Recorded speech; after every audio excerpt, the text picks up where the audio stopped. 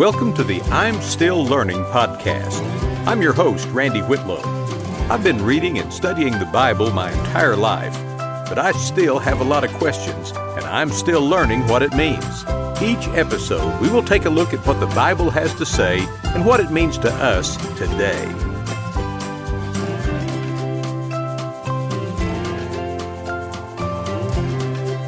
Do you consider yourself a revolutionary or salt of the earth? Can you be an agent for change and hold on to the founding principles of what you're trying to change? Well, Jesus is a revolutionary who calls us to be the salt of the earth and the agent of massive change in the way we live for God, who never turned away from the principles of the old way. His new way was the fulfillment of the old way. I'm calling episode 32, Salt and Light. It's a common story in world history. A corrupt or oppressive government brings about the formation of a revolutionary force. The leaders of the rebellion promise freedom from the tyranny of the oppressor and encourage people to join their side. Eventually, they are able to mount a force that topples the government, and there is great celebration on the street as the rebel force occupies the palaces and offices of the former rulers. But when the revolutionary fervor has subsided, there is a realization that now there has to be a government in place to take care of the things that governments do. Who will ensure the water supply? Who will maintain the utilities? Who will repair the roads? Who will manage the supply chain? It's easy to have fun storming the castle, but it is rare for good revolutionaries to then become good administrators. Revolutionary fervor does not negate the importance of sound fundamentals. In this Sermon on the Mount, Jesus is telling of a new way, a revolutionary way of living for God. But he is not encouraging his followers to throw away the fundamental definitions of what it means to be people of God. He is telling them that he has come to be the total fulfillment of what it means to be the people of God.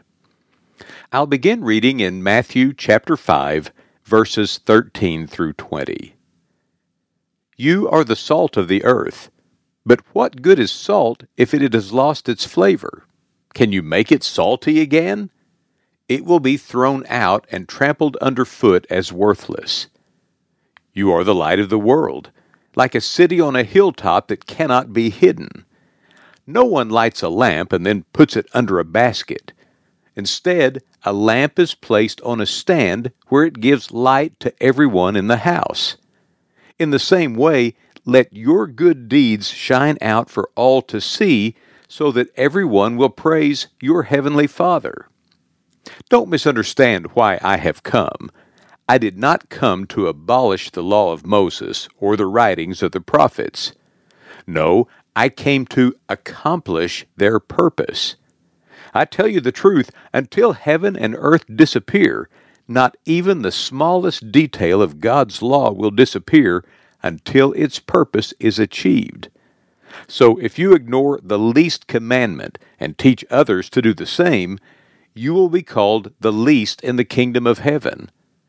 But anyone who obeys God's laws and teaches them will be called great in the kingdom of heaven. But I warn you, unless your righteousness is better than the righteousness of the teachers of religious law and the Pharisees, you will never enter the kingdom of heaven. Saying that someone is the salt of the earth used to be a compliment that described someone as dependable, honest, and normal. It's been quite a few years since I've heard that saying used, but back in the day it was widely recognized that communities and nations are built on salt-of-the-earth people. Folks who show up for work every day, build strong families, value education, and go to church are the backbone of any strong society. And that is what Jesus is calling Israel to be.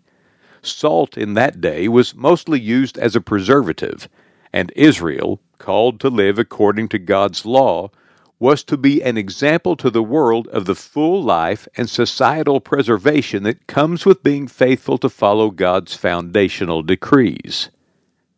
Every society and every organization or business has to self-reassess regularly to make sure that they are not drifting off mission. It is far too easy to let priorities shift as the organization matures.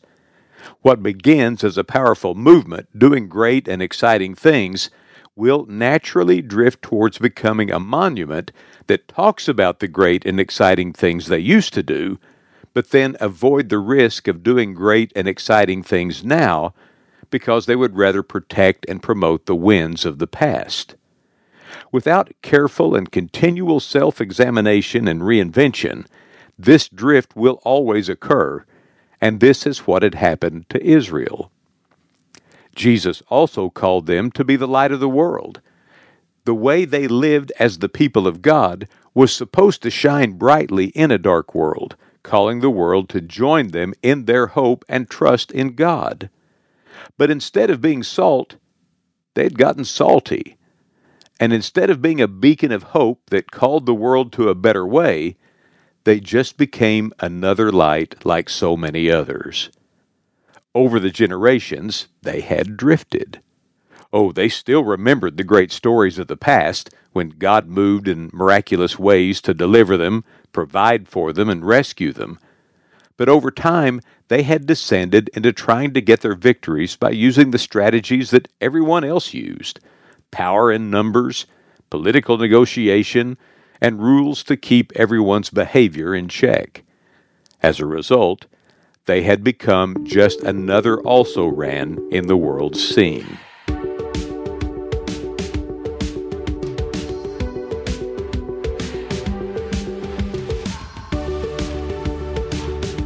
When the mission of any group gets bogged down with competing ideas from the insiders of how things should happen, those on the outside find it easy to ignore or cast aspersions on that group. After all, that is the way of many groups. But Jesus is saying to Israel that they are better than that. They are salt, and they are light. They are necessary, and they are helpful to the world. Their mission is great. As salt, they are to preserve mankind, not to preserve their traditions. And as light, they are to draw the world's attention to God and not draw attention to their petty disputes. They had been taught a way of being faithful to God, but it was difficult, and it pointed out their shortcomings. And now Jesus was introducing the kingdom of heaven to them. He is calling them to new covenant behavior that produces a holiness that far exceeds anything that the scribes and the Pharisees could even dream of. When Jesus called Israel to this new covenant, he wasn't calling them to abandon the law. He was showing them how finally they could actually fulfill the law. The law had come directly from God. God is good, and God never changes. So the law is good, and the law isn't changing. But generation after generation had shown the inability of men and women to keep the law through their own efforts. Now the promised Messiah, the Christ, had finally appeared in the person of Jesus, and the law would be fulfilled in him.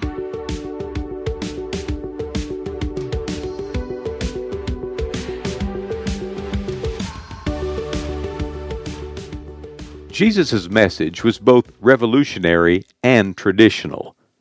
It was changing the whole order of things. Now, everyone could come directly into the holy presence of God through the justification brought about in a saving relationship with Jesus. So the old order of blood sacrifices presented by a priest was being overthrown.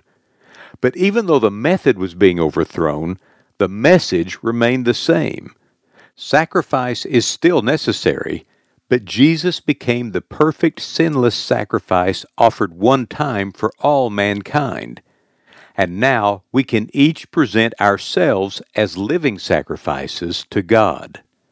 The 10 Commandments stayed the same, But Jesus is saying that in his new order, it is no longer good enough just to refrain from killing someone, because character assassination is just as bad. Just stopping short of committing physical adultery won't cut it anymore. Stop the leering and the harassing. Everything that Jesus taught was in line with everything that had been taught to the generations of the past. He was saying that now is the time for every believer to be the salt of the earth, and that Jesus offers salvation to all who will believe.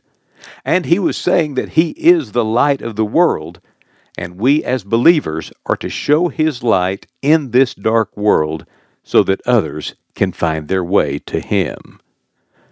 Unlike the revolutionaries I talked about at the beginning of this episode, Jesus was indeed changing things, but he is making sure that the changes he has made are truly better for every believer. And as we worship him in spirit and in truth, it is better for the world who needs to know him. May each of us be faithful to be salt and light to our world.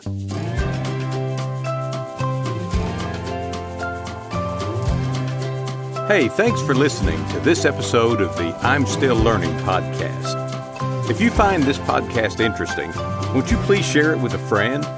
Also, let me know what you think. Find me on Facebook or Instagram under my name, Randy Whitlow, or send an email to rbwhitlow@me.com. Until next week, I'm Randy Whitlow, and I'm still learning.